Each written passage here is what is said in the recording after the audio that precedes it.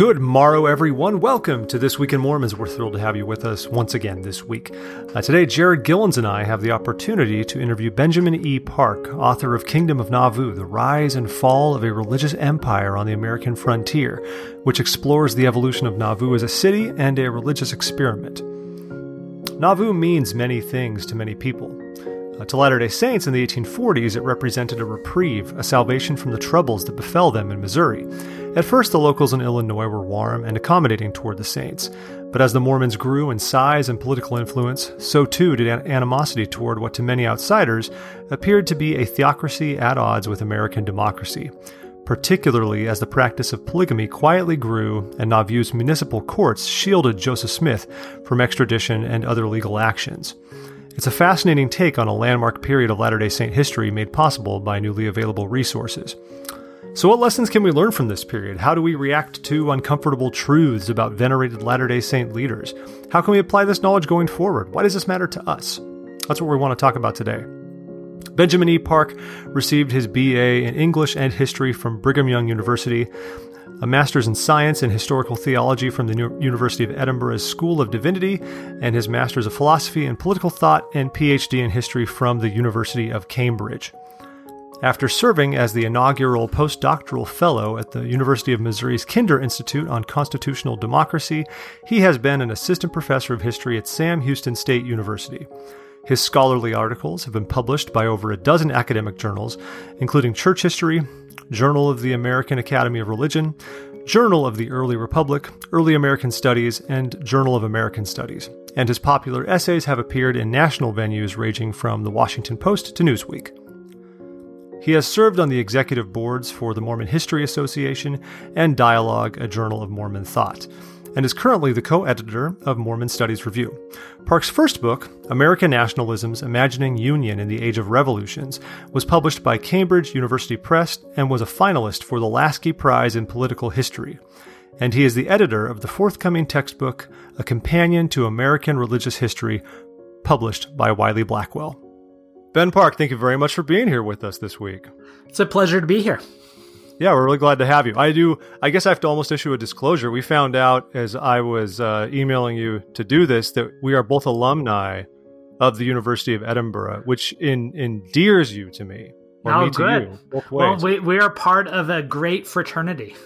Yes, we are, but I feel like it makes it so I can't treat you objectively as a subject, so I might just have to let Jared do most of the heavy lifting this week because there's just no way. I can't. I automatically think you're awesome because we went to the best school, so that's good times. Well, the best school, part of the best ward. It's just the best of everything. I don't know if it was the best ward, but it's nice of you to have that opinion about the time we spent there. I just remember about like 20 missionaries in one ward, and they thought they ran everything, but that's neither here nor there. Anyway, so terrific book that we're talking about this week, Kingdom of Nauvoo. Which is the story of, as it says the subtitle, The Rise and Fall of a Religious Empire on the American Frontier. I greatly enjoyed this book. Well, thank you. That's wonderful to hear from some. You work on these projects for such a long time, and then you just fling it out to the world, and you're anxious to hear what the reaction is. So, hearing this positive feedback is always worth the price of the entire project. I imagine. How long did you work on it anyway? I think it took about 3 years from start to finish there, which is faster than a lot of projects and a lot faster than my first book. But this project, for a variety of reasons, allowed me to do it at a bit of a faster clip. Okay. Well, it must be hard, though, to gauge that. I'm in your, I can't remember if it was at the end in the acknowledgments or if it was in the beginning, but you mentioned that, you'd done a study abroad. Or not, a BYU study at Nauvoo, and that you kind of began conceiving of the book even back then. So you've spent 3 years like intensively on the book, right? But I've been in your brain for much longer than that, right? I've been writing in my head for a long time. It was just aching to come out. That's really cool. I love when you have like that, that seed planted and it turns into something. Right. It at least makes all those long walks of thinking worth it anyway. And now you mentioned that, of course, there are like newly available sources that made this book possible, where it might not have been otherwise possible. Can you speak to that? What's changed out there that allowed this book to come to light, as opposed to other books that have been about the Saints' history in Nauvoo? Sure. Over the last decade, historians of Mormonism have been greatly lucky and blessed because the LDS Church, who holds a majority of the records, obviously, for early Mormonism, has been increasingly accommodating and inclusive in what they enabled scholars to see. A large part of this is because of the Joseph Smith Papers Project, who have been doing great work. And through their great work, they've been able to build relationships with church leaders and being able to demonstrate that more transparency is not to be a detriment to the faith, but can actually be a strength. And perhaps the best example of that was in 2013, the church announced that they were going to release, through the Joseph Smith Papers Project, the Council of 50 Minutes. Now, for those who aren't familiar, the Council of 50 is an organization Joseph Smith set up the last few months of his life. We can get more in detail about that later, but the minutes from these meetings had been both highly anticipated and highly restricted ever since the moment of their creation. These were the documents that had lots of legends and myths about them for decades of people speculating what could be in there. And the church never let any skeptical or faithful historians get a glimpse at them until 2013. They announced that they were going to release them. And then in 2016, they published them as a volume in the Joseph Smith Papers Project. And I, as a historian of religion and politics, I mean, this was groundbreaking. This was, in my understanding, the most potent expression of democratic discontent in early America. And I immediately saw not just their significance to LDS history, but their significance to American religious history more broadly. And it was from the moment I set eyes on those minutes, I decided then and there I was going to write a book that kind of talks about the long lead up to that council, why it existed, what it tells us about broader America, and then what happens afterwards. So in reality, the release of those minutes, and then there's, of course, a number of other documents that have been released as well, but it was the release of those minutes that was, in a very tangible way, the origin story for this project. Fascinating. And so you mentioned the Council of 50. Jared, did you have a question? Sorry. Oh, well, you can go ahead. I'll ask my question next.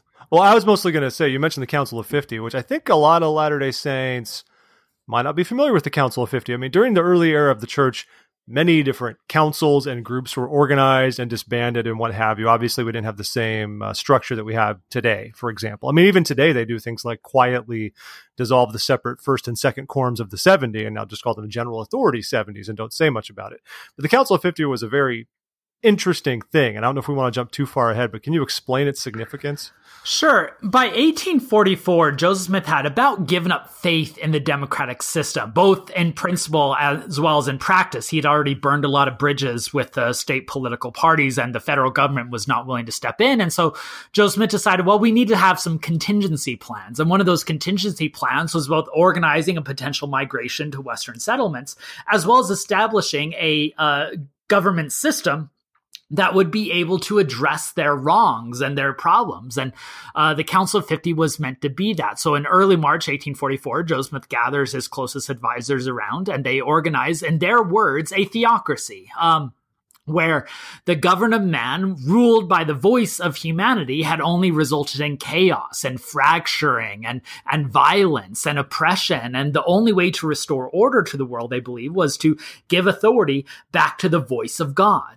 And so they even write up a new constitution that they believe was going to replace the American Constitution as well as all different world governments. And this new constitution, or at least the portions that they were able to draft before scrapping the project entirely, emphasized that God was the source of all sovereignty, that prophetic leaders held the authority to act as mediators, and that religion and state were supposed to be merged as the only way to make sure that everyone will be able to get equal rights. Now, this Council of 50 is obviously radical. It's, in my argument in the book, it's the most radical religious and political proposal in antebellum America.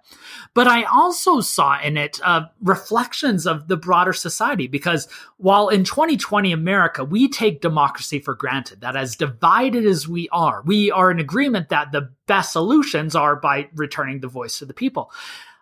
In 1840s, democracy was still an experiment, and there were many people, not just the Mormons, wondering if democracy was a lost cause, and that if if possible, we might need to turn to another system of governance. And you see people arguing for abolition or women's suffrage or a host of other issues, raising the question, maybe the Constitution has run its course and it's time for something new, and specifically something that is based on eternal laws of equality or whatnot. And so the Mormon Council of 50 is perhaps the most radical expression of that. But I think it's important to note how much of an American story it is, even if sometimes we have difficulty even seeing it as a Mormon story.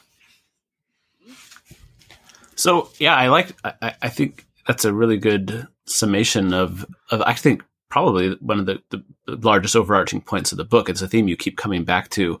And one of the questions I had was, and I think you've already kind of hinted at this, but could this scenario have played out any other way given the time? Like, based on, the understanding and interpretation of the Constitution, the political culture and other culture in antebellum United States, could this have played out differently, or was it sort of a foregone conclusion that this was how the saints would have been treated? Yeah, I don't think it was a foregone conclusion at all. I think there are several points in Nauvoo where history could have gone a different direction. One of the purposes for history, I think, is to show that not everything was predetermined and that they're all a result of contingent decisions and actions and personalities and whatnot. Because when the Mormons arrived in Illinois and they established Nauvoo and they're trying to set up their city of God as a city-state, they weren't ready to give up on democracy. They thought democracy was flawed. They thought democracy had resulted in a lot of problems for them and their community, but they thought democracy could still be saved. And they set out on a number of experiments in Nauvoo in their minds to try to save the democratic system in a way that could preserve the rights as them, in their minds, a minority religious group. And it wasn't until several years later, after Joseph Smith and the leading and other saints made certain decisions that did not win a lot of friends, and after a number of non-Mormon neighbors decided to react or act out in certain ways, and after both state and federal government decide that they're not going to intervene because they're either unable or unwilling to participate in local matters, it was only after all of those actions that the saints decided, okay, the only thing left at our disposal is to establish a theocratic government. And so again, what my book tries to show is that this was not a predetermined trajectory toward theocracy, but instead a result of a number of episodes, a number of arguments, a number of disagreements, and a number of different misunderstandings and accusations that end up, that result in this very radical proposal that took place in the Council of 50. Yeah, I like that. I think that's a good perspective. Kind of a follow-on to that then. This is drawing on those same ideas, and I'm sorry to spoil the very end of the book. I guess history doesn't really have spoilers. They leave Nauvoo. Well, I love the last couple of sentences kind of drive that point home, and I love it says, even if their solutions only brought more problems, the struggles highlight real questions concerning democratic rule. If we are to account for the full history of American democracy, we must give voice not only to its victors, but also to its discontents. But going back to that second to last the sentence where it says it highlights real questions concerning democratic rule. Are those questions and concerns about democratic rule, are those still present? Are we still falling short? As a historian kind of looking back, what do you see reflected in the present? Oh, absolutely. I mean, even if we've take for granted the certitude that democracy is the best form of political governance, we're still dealing with there's problems of democracy. And that's not to say that it's a flawed system, but that it's just a real system filled with humans, and that's going to result in some unexpected implications. I think one of the root problems of democracy that we still face today is how do we preserve the rights of individuals if they might be in minority groups when majoritarian voices might disagree with those or have a predilection to overrule them. I mean, in recent years, we had issues over LGBT issues or over racial issues. I mean, even now today, in the age of COVID-19, where people are debating how do we balance certain rights of individual liberty versus rights to protect the health of the population, and what happens if a majority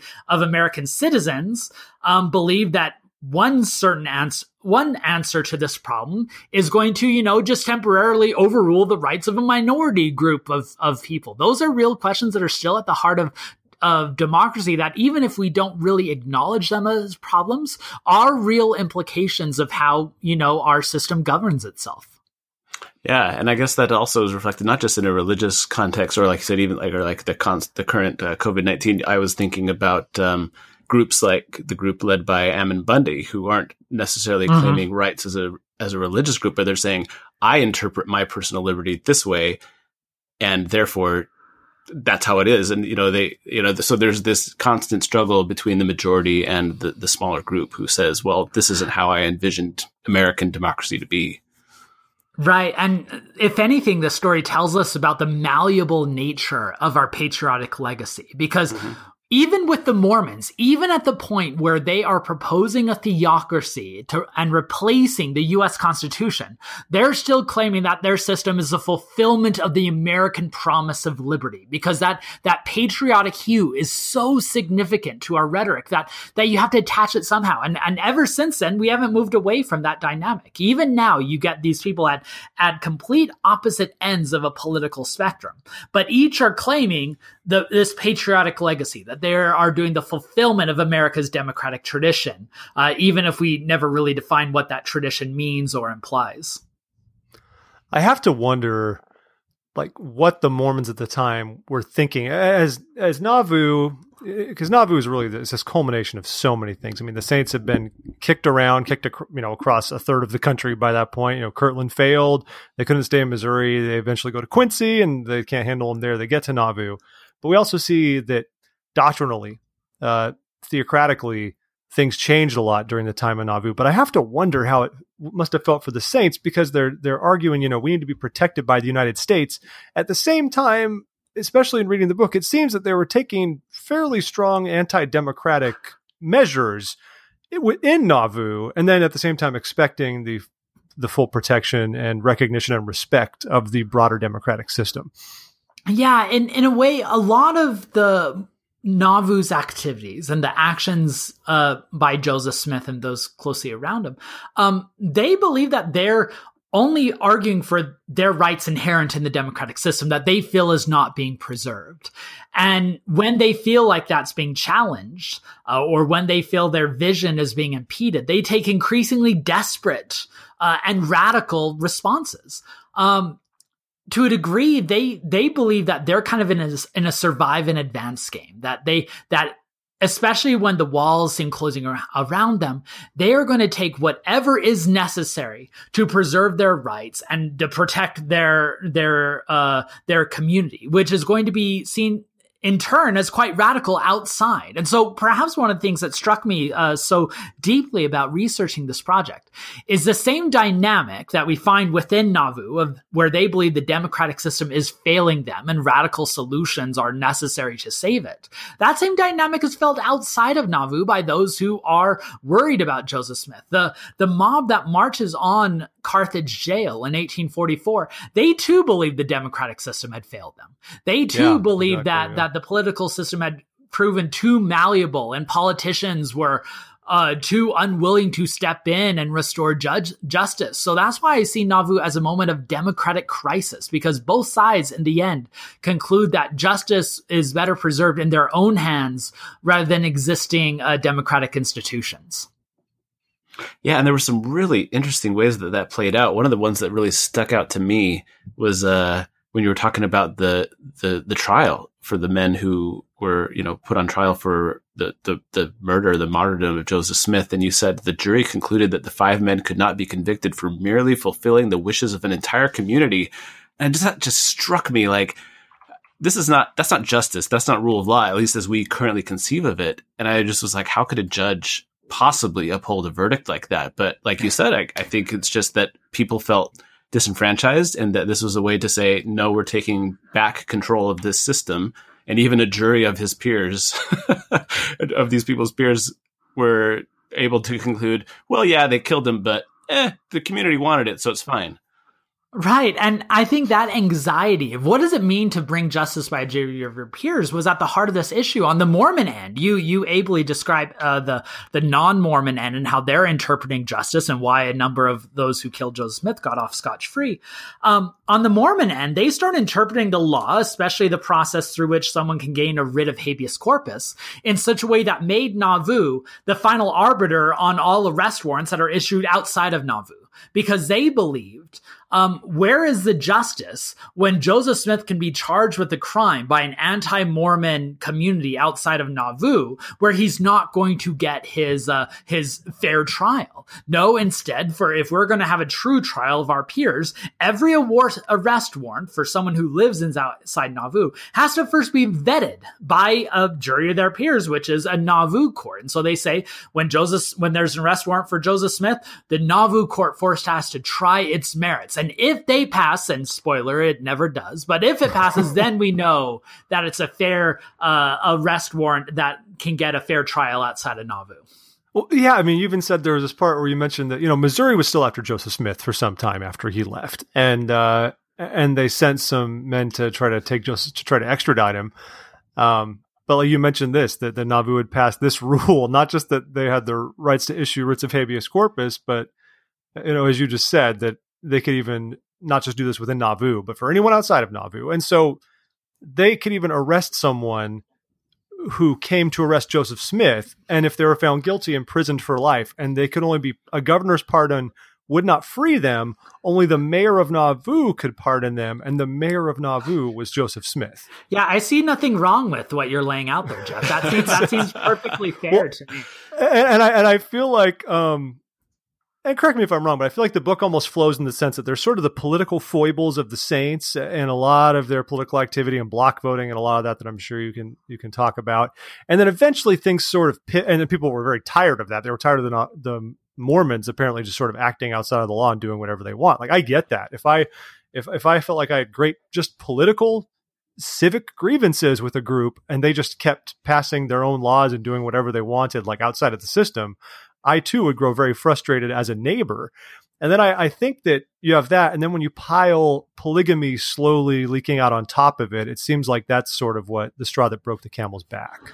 Yeah, when I set out to write this project, any historian writing on any topic is going to have framing questions that guide how they do their research, how they're interpreting, and how they're going to write the story. What's the structure going to be? And those questions can often frame the type of arguments you make or lessons that you try to tease out. And one of the questions that drove my research and writing here was what made the Mormons so threatening? What made them so dangerous to the point that a group of non-Mormon neighbors in the neighboring town of Warsaw, who otherwise in the rest of their lives were law-abiding and peaceful citizens, what leads them to create a mob and march on Carthage jail and kill Joseph Smith in cold blood?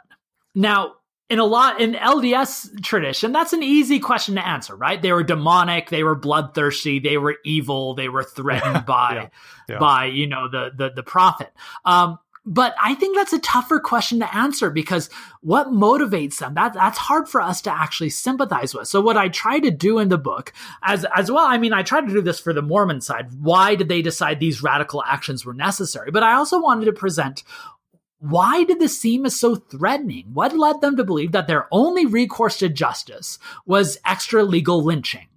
And to do so, I think we needed to tease out that it really seemed in their eyes that Joseph Smith was above the law, that his community was not following not just common cultural expectations, but the legal structures that are meant to keep peace and prosperity. And unless we are to root those out, those problems are going to lead to an even bigger crisis and potentially a civil war. And their machinations at the polling, their petitions to the federal government, their cozying up with local politicians, and eventually establish a theocracy is all the driving political factor. And then when rumors start creeping out of polygamy, then it's not just, evidence that these are a radical group of fringe heretics, but also that they're uncivilized. What they're doing in Nauvoo is not American. It doesn't fit into our American culture, which heightens the anxiety over the threat they pose all the more. Yeah, I appreciate that you bring the complexity to this. I was talking about this with my wife earlier, that it's not just a Mormon thing. It's not just a religious person thing. I think just as humans, we like to like try and simplify things so that we can understand them, kind of categorize things. And we like to say, it's black or white, or, it's good or it's bad or whatever. Like we try to like, he's conservative or he's progressive or whatever. And I appreciate you bringing the complexity that, I don't know, just that we can't just say Joseph Smith was this way and that his neighbors were that way, that we have to recognize that there was give and take and push and pull in both directions. And it created an extremely complex situation that played out in a very complex way. So I always, it's almost like, sorry, Jared, it's almost like issues are nuanced, and we shouldn't have a zero sum approach to them. Who knew?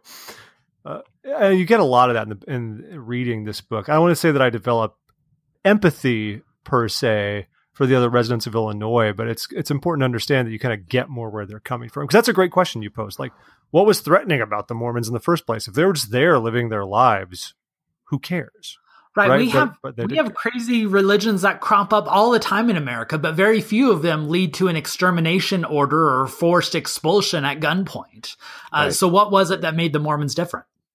Well, right. Okay, this is a bit not the book, but I'm curious just in your view. So you mentioned expulsion from Missouri, which this book starts off with a little bit, but the book is about Nauvoo.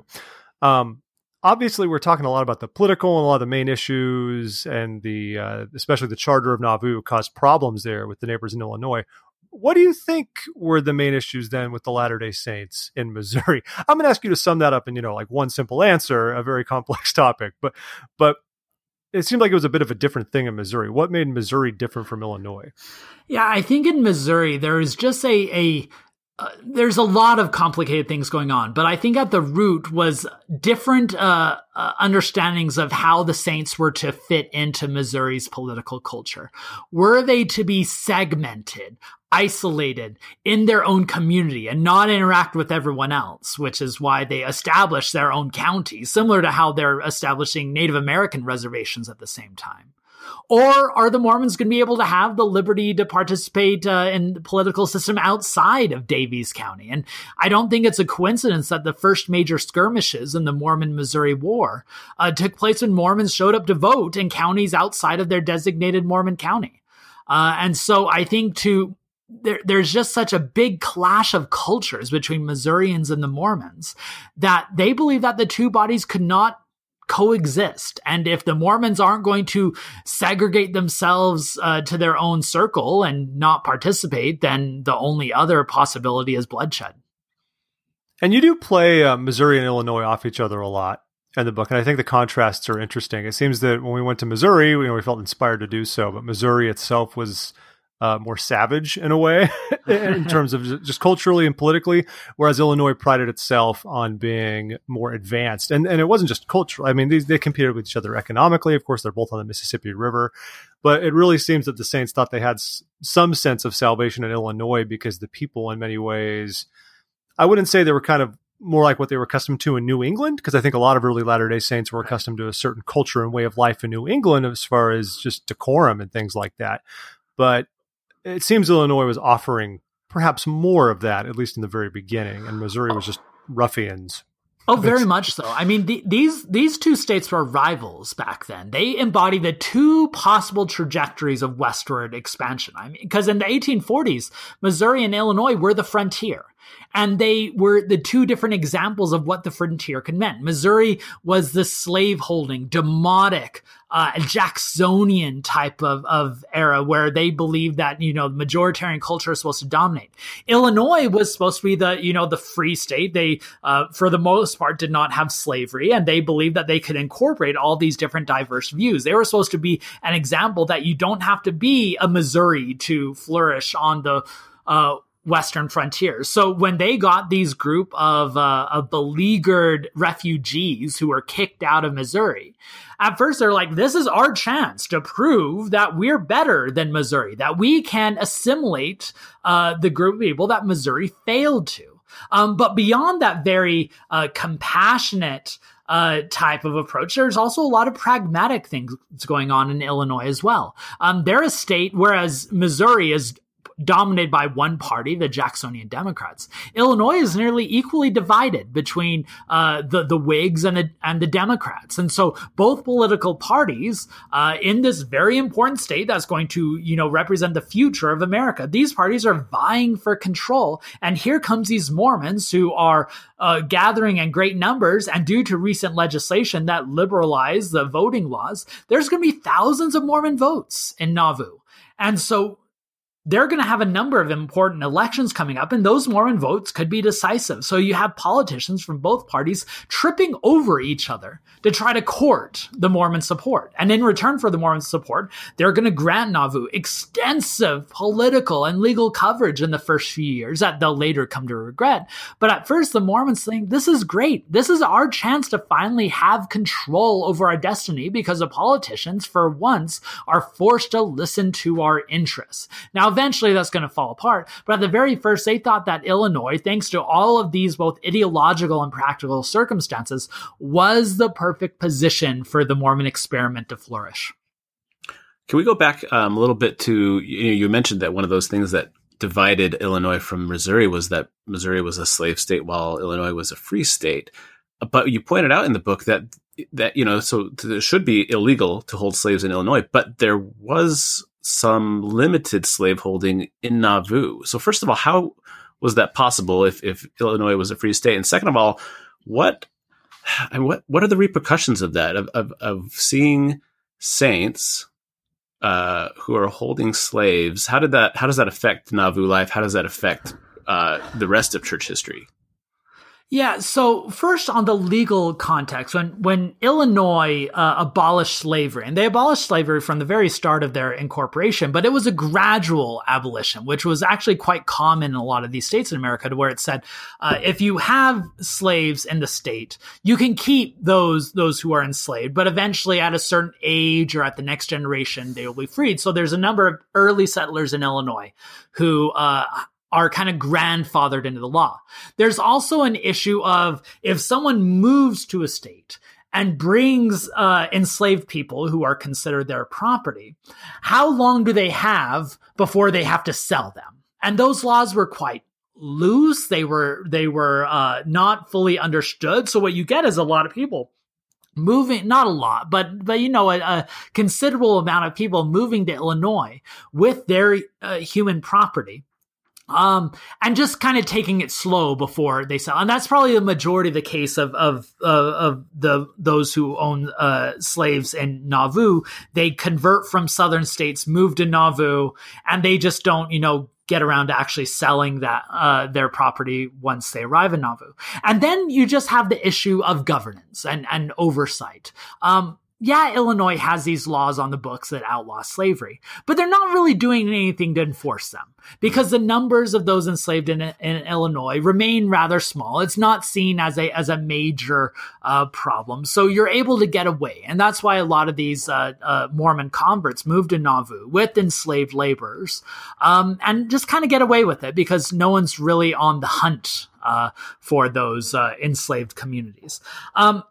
How that affects Nauvoo, I think, is significant. Joseph Smith, from the very start of his prophetic career, is ideologically opposed to slavery, but the extent to which he tries to push those ideas vacillate over the years.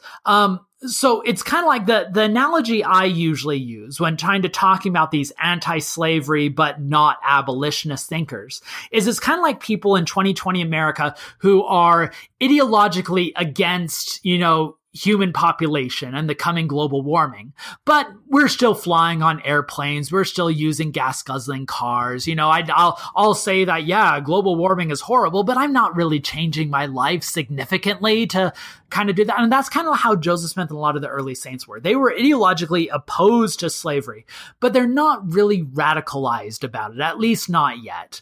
And so Joseph Smith would have these statements that would be seen as very progressive, saying that slavery is wrong, God wants it abolished. But he also speaks out against abolitionists, those who are wanting the immediate emancipation of those enslaved, by saying those people are, pushing too far. They're disrupting society with their calls. And then, of course, you have some saints who don't have their qualms with slavery. And so you see with Joseph Smith and others kind of an accommodation that they're just not going to be outspoken about. In fact, when Joseph Smith runs for president in 1844, one of his platforms is the abolition of slavery. But the way he abolishes slavery is very gradual and it's going to be compensated, meaning all of those enslavers are going to be paid to release their enslaved property, which is a bit far more gradual and less radical than you'd find from other abolitionists. And that's one of the paradoxes that you find in Nauvoo, that on the one hand, you have this rhetoric that's saying slavery is wrong. Joseph Smith has kind of this racial universalist rhetoric, but in reality, the practical standpoints are quite reflective of the broader society, because Nauvoo, just like many other societies, also had laws against interracial marriage, for instance. And the fact that they allowed slavery showed that there was a limit to that universalist rhetoric. And even later on, I mean, this is a kind of a brief period in church history, but there was a point when the saints were looking at whether to colonize the Oregon Territory, or even going as far as they wanted to convert Sam Houston to the gospel and effectively take over Texas. Like, this was the plan. It never really took off, but this was the plan.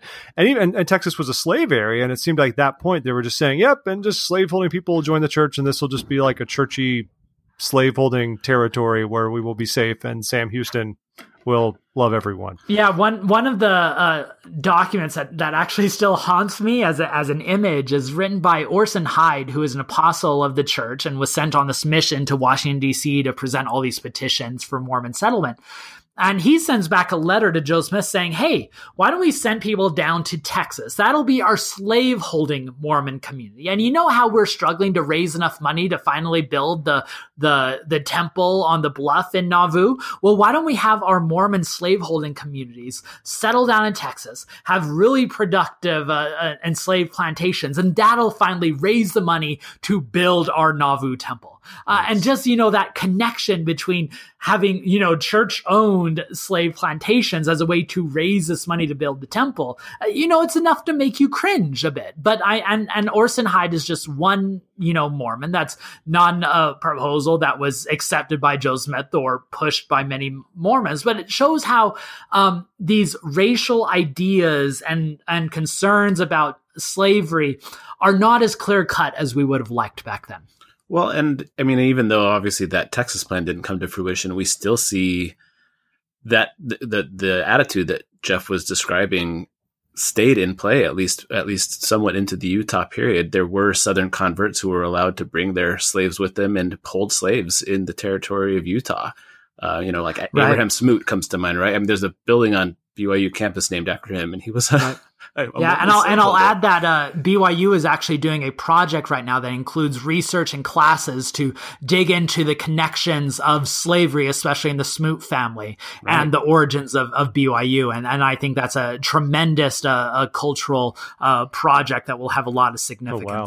We'll find out the real reason Reed could not be seated in the Senate. Right. But yeah, I mean, it's just to your point, and I guess, again, to the larger point of this conversation about how history is messy. Obviously we know that it took a long time, and in many ways it's still taking time for the church to sort out its relationship with members and anyone of African descent. But then, even the fact of, being, well, we're opposed to slavery, but we're going to kind of look the other way towards the end of the 19th century. It's just interesting, again, that it's not as clear cut as sometimes I think we'd like it to be. History is a little more complicated. Yeah, if anything, I mean, I think within the LDS tradition, one of the significant doctrines or ideas is that everything's filtered through humanity, right? I mean, that's what the preface of the Book of Mormon says, that there's faults that are the faults of men, which kind of implies that there's going to be, any time that humans are involved, that their humanity is going to be imprinted on the tradition. And I think what the story of Nauvoo tells us is that Mormons were people of their time. They're people of their culture, just like we are today. And so I think that's not as big a knock as we sometimes fear, to just say that someone is reflective of their anxieties and concerns of the day. And if anything, that just kind of shows us how humanity works. Oh, I want to go back to, you mentioned Joseph Smith running for president. I think many members of the church are aware that this was a thing at one point or another, but I don't think, this is just me throwing it out there, but I don't think most know why or the background of it. We just kind of throw it out there like, yeah, and he was a presidential candidate too. Boom, like chest thump. Like, what was behind that? Obviously, we know the Latter-day Saints had run-ins with the law. They started to have issues with the people. But can you speak a little bit about Joseph Smith, actual politician, and what led to that? Yeah, by the fall of 1843, Joseph Smith and the Saints had burned a lot of the bridges they had with state politicians, and they were worried that the political parties are no longer going to be supporting them. By then, before that time, they had this working relationship with state politicians where they would promise them their votes in return for support. But this block voting had kind of grown a bit tiresome to neighbors, and due to an eventful election in August 1843, both parties were not willing to work with the Mormons as much as they had before. And so, by fall of 1843, the Saints are like, well, the state government isn't going to help us anymore. We need to set our sights on the federal government. So they send a number of petitions to Congress, proposing a number of things, making Nauvoo a federal territory, removing it outside of state jurisdiction, sending an army to protect the Saints from their neighboring communities. The federal government doesn't go for any of those. So then they decide, okay, if the Congress isn't going to help us, maybe the White House will, but we know the current president is going to help. But the next year is going to be an election. So why don't we reach out to all the leading candidates? So they write letters to the 5 leading candidates for the U.S. presidency and ask, what will you do to help the Mormons if you're elected? Of the 5 they write to, only 3 respond. And of the 3 who respond, none of them promise any support. And so the Saints feel like, well, our voice isn't being listened to. And at a moment of desperation, one of Joseph Smith's counselors shout out, well, why don't we represent ourselves? And they nominate Joseph Smith for the presidency. And they run that campaign with gusto. They write a detailed platform, a pamphlet that they send to all the eminent men of America. They send out hundreds of electoral missionaries. They are going to hold a series of state conventions throughout the nation to elect Joseph Smith at those state conventions, and eventually have a national convention held in Baltimore, the same city that both the Democrats and the Whigs are holding their national conventions. I'm not convinced, though, that Joseph Smith ever thought he had a real shot to win. Some of his rhetoric was very was not afraid to be bombastic, and it's the Ron Paul approach, yeah. For sure. But I do think they viewed it mostly as a protest campaign to get the word out. This was a chance to raise some PR. I mean, America has a long and vibrant tradition of these publicity type of campaigns that are connected to presidential campaigns. And so the Mormons were definitely, seeing this as a chance to get their word out. And Joseph Smith's presidential platform kind of capitalized on what they felt their slights were. He argued for a stronger federal government. He argued that Congress should be able to reach out and protect the rights of minority groups. He argued that state governors and state constitutions need to be put in check, that the tail needs to stop wagging the dog. And he argues for this robust sense of federalism that was pretty rare in 1840s America, but is later going to be enshrined due to the Civil War and the Reconstruction Amendments, the 13th, 14th, and 15th Amendments, that argued that the federal government was the arbiter of the Bill of Rights for individual citizens. And Joseph Smith is making that argument as a presidential candidate. And I think that protest campaign is an important marker when trying to trace the development of political ideas in early America. Did Joseph Smith ever actually make it on a ballot? Did anybody ever get to actually vote for Joseph Smith? They had their, state conventions, which is, just kind of how you have the primaries in the different political parties. And Joseph Smith always won almost by unanimous manner in these different state, as you might imagine. But of course, Joseph Smith dies before the actual election. He's the first sitting candidate for the U.S. presidency that is killed as a candidate. And so sadly, he never makes it on any of the ballots. So continue on this vein of the church and politics, and obviously Joseph Smith declaring his candidacy for the presidency is sort of the most extreme example of this. But you spend a lot of the book talking about the church and block voting and sort of trying to make deals or try to find the politician that was, or the party that was going to suit them best and help them to survive or to thrive. So Jeff and I were wondering this both. So today, obviously, towards the end of the book, you indicate the church had kind of learned its lesson, and especially as Utah came closer to gaining statehood, they learned that they had to stop being so partisan and they had to play ball. Yeah, right. And so now today we have the Johnson Amendment, which would obviously prevent official candidacy or partisanship coming from a body like the church. But if the Johnson Amendment were rescinded, as some have suggested, do you think the church would go back to how things were before? Do you think we've learned our lesson? How do you see the attitude of the church nowadays, whether it's the official position or is there something else in our culture that indicates that we kind of wish we could go back to how things were?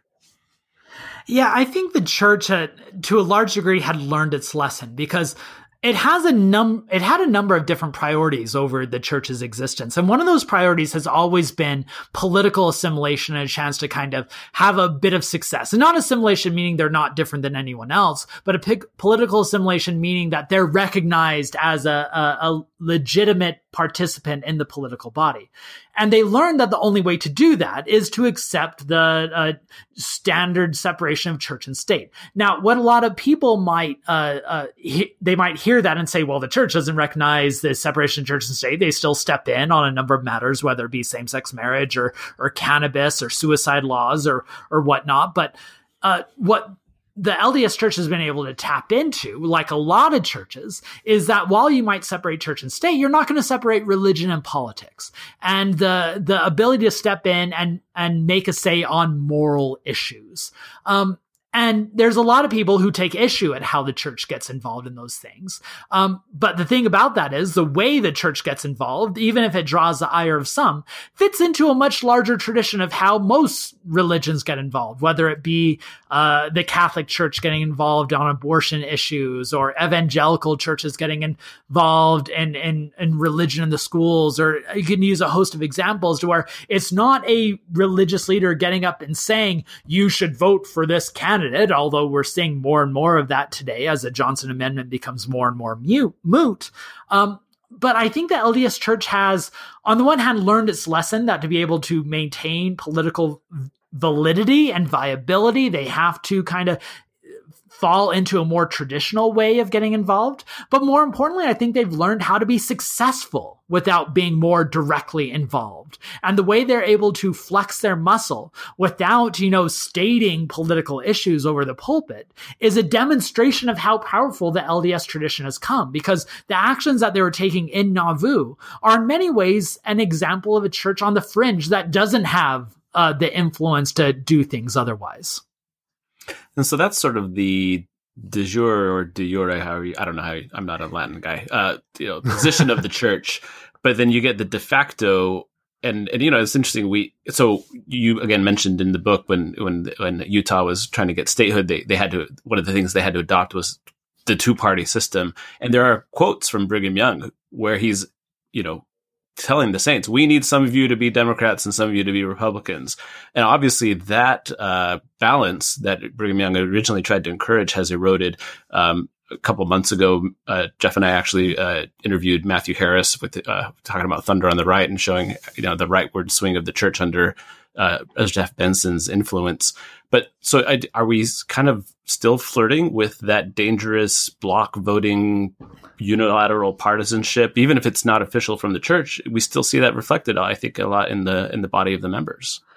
Yeah, I think that's definitely true. But I think a lot of that has to do with the broader socioeconomic and demographic pattern in which the LDS church falls into today. It just so happens that if you are of a middle and middle upper class, white, Mountain West background, you're typically going to vote conservative and red and Republican.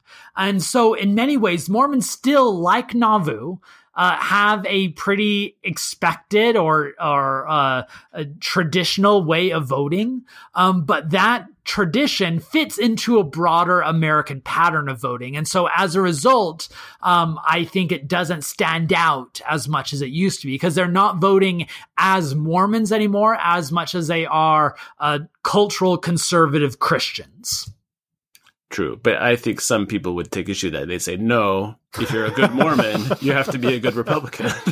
Right. And I have family who think that too. I mean, that's a common sentiment. And I think it's gone to such a degree that the church itself is grown a bit uncomfortable with how monolithic their political voice seems to be. I mean, at two separate times in the last couple decades, the church leadership has put out a statement that we wish there was a more robust two-party system in Utah. We wish there were more vocal Mormon Democrats. And in both cases, ironically, it was Marlin Jensen that they kind of trotted out to speak to the New York Times and others to kind of give evidence that we're not a monolith here, and to varying degrees of success.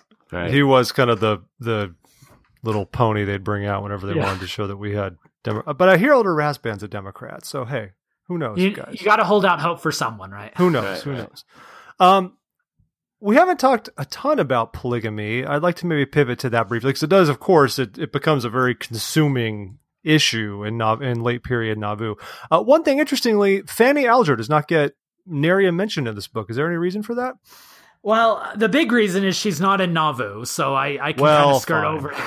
I mean, but to go to your issue, you're really going to is I have a statement to where I think that Joe Smith's first plural marriage is on April 5th, 1841, and that's not Fanny Alger. And I mean, the short answer to that is I'm not an expert on Fanny Alger. I haven't dug into the Kirtland period as much as I had Nauvoo, but I do feel comfortable in saying on whatever happened with Fanny Alger, if something happened with Fanny Alger, I think it was fundamentally different than what happened in Nauvoo, because in 1840, 1841, you get all this flowering of different doctrines and a theology of family connectiveness that I thought was central to how they viewed polygamy that was not present before Nauvoo. So whatever it was with Fanny Alger, I just think that's of a different variety than what takes place in Nauvoo.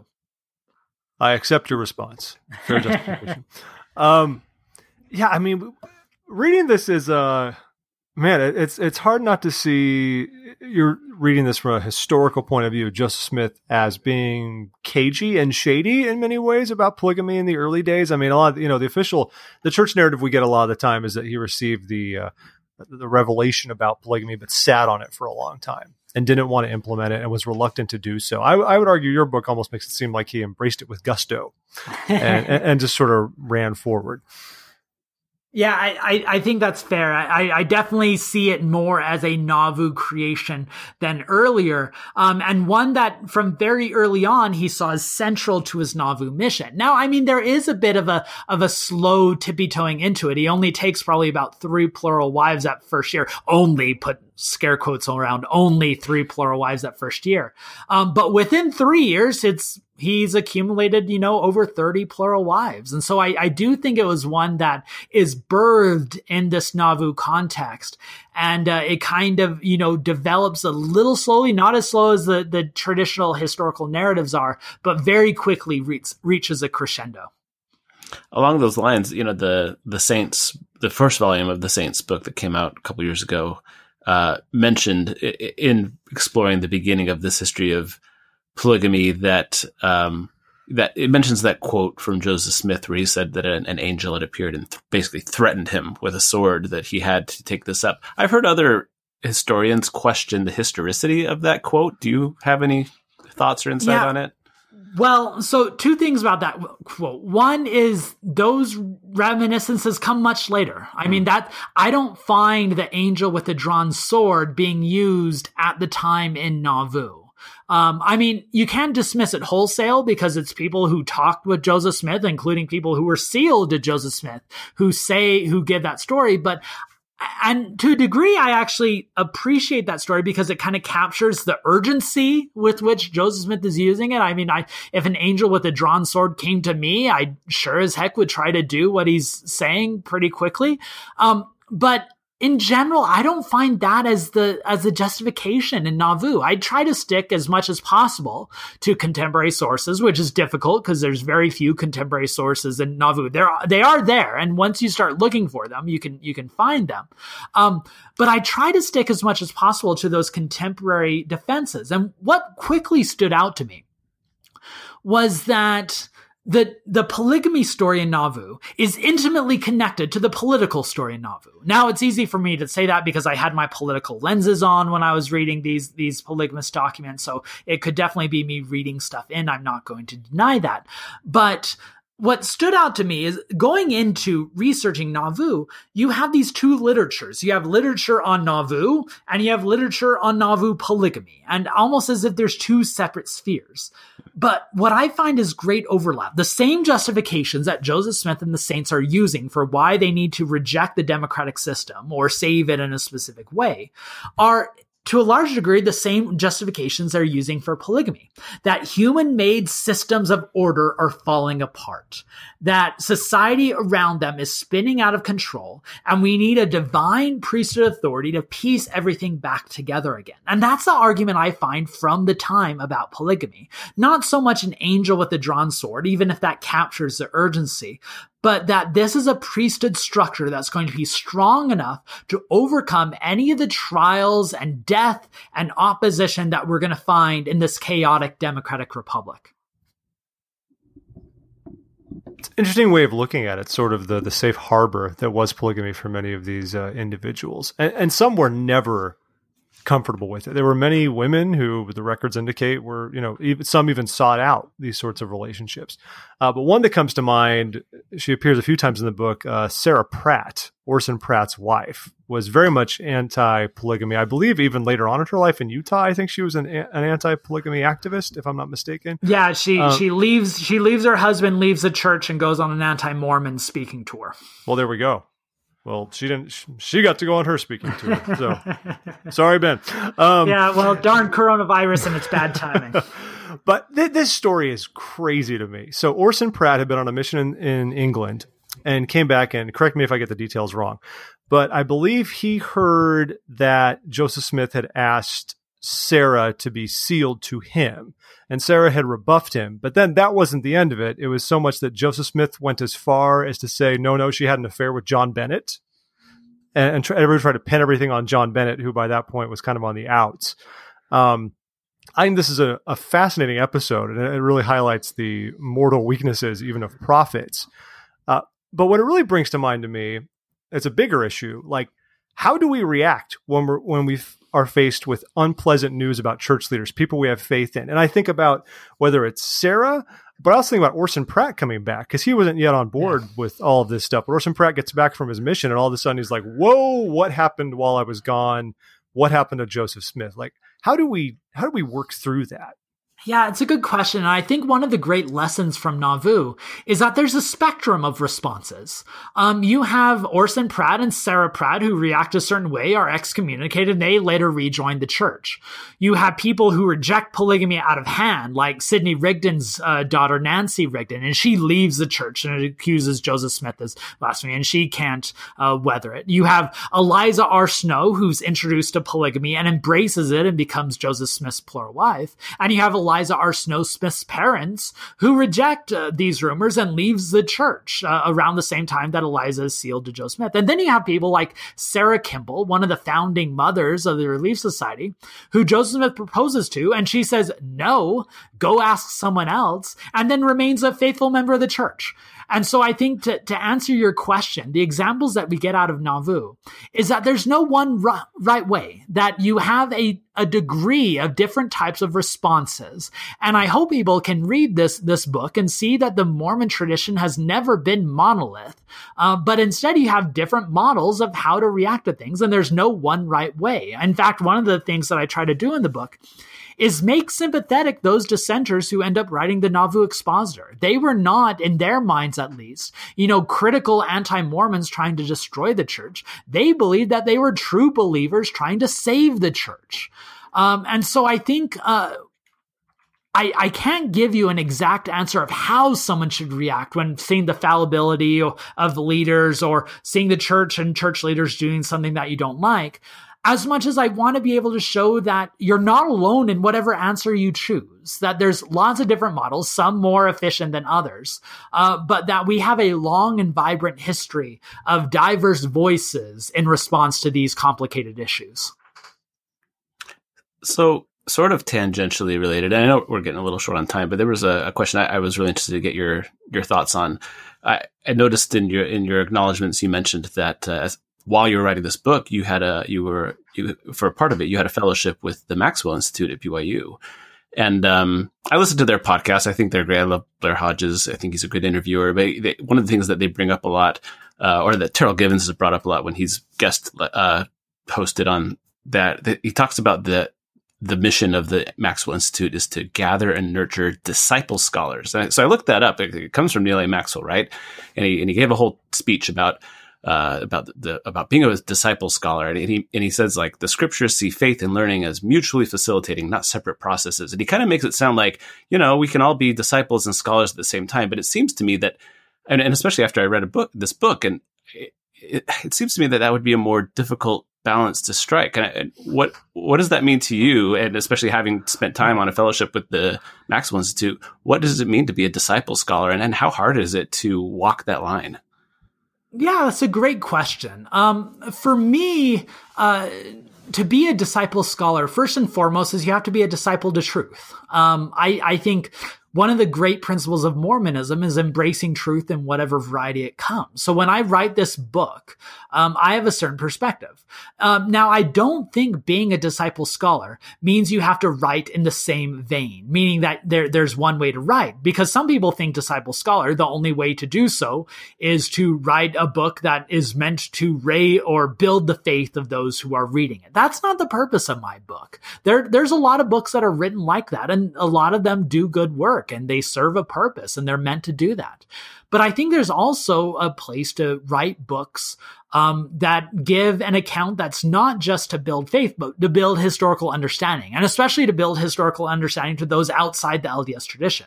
My primary audience for this book, I wrote it in a way that I hope general members of the LDS Church would be able to embrace, but I also wanted to write to explain this Nauvoo story to a non-Mormon audience. And I think that's also a role of a disciple scholar, to be able to bridge the gap between these two spheres and build understanding. And so when I write this book, I see it as part of this tradition of trying to write a faithful history. That is not just faithful to the church, but actually faithful to the facts. And perhaps in my perspective as a historian, faithful to the context in which Nauvoo took place. Now, if someone were to write a history of Nauvoo, from a different perspective to where their goal is to raise faith, it's going to be a very different book. And that's expected. History is always as much a reflection of the period it's written and the person who writes it as it is about the period that's written about. And so I think my work might be different from a lot of people who would write it from the Maxwell Institute, but I would still hope that my book fulfills the mission of trying to be fair to the church, even as it's trying to address different audiences.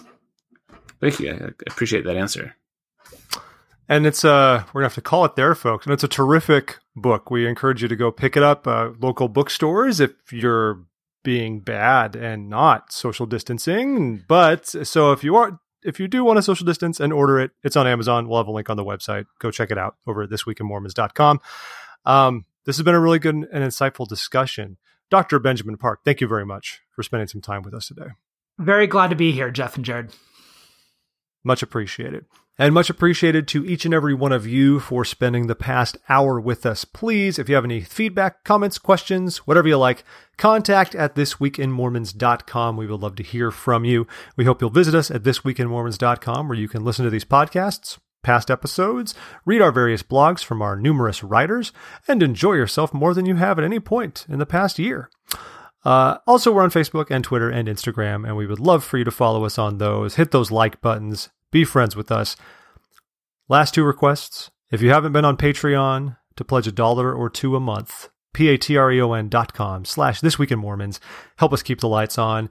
And it's about time we asked you to please leave a review on Apple Podcasts/iTunes. Help the show get a little bit more visibility. If a bunch of you left reviews in one day, all of a sudden, we would be the hottest show in the world. Just so hot right now. It would be great. Thanks again to Ben Park. This was a lot of fun. We hope all of you have a wonderful remainder of your week, and we'll be back with you next week with the news. So for Jared, I'm Jeff. Until then, be well, be holy, and be happy.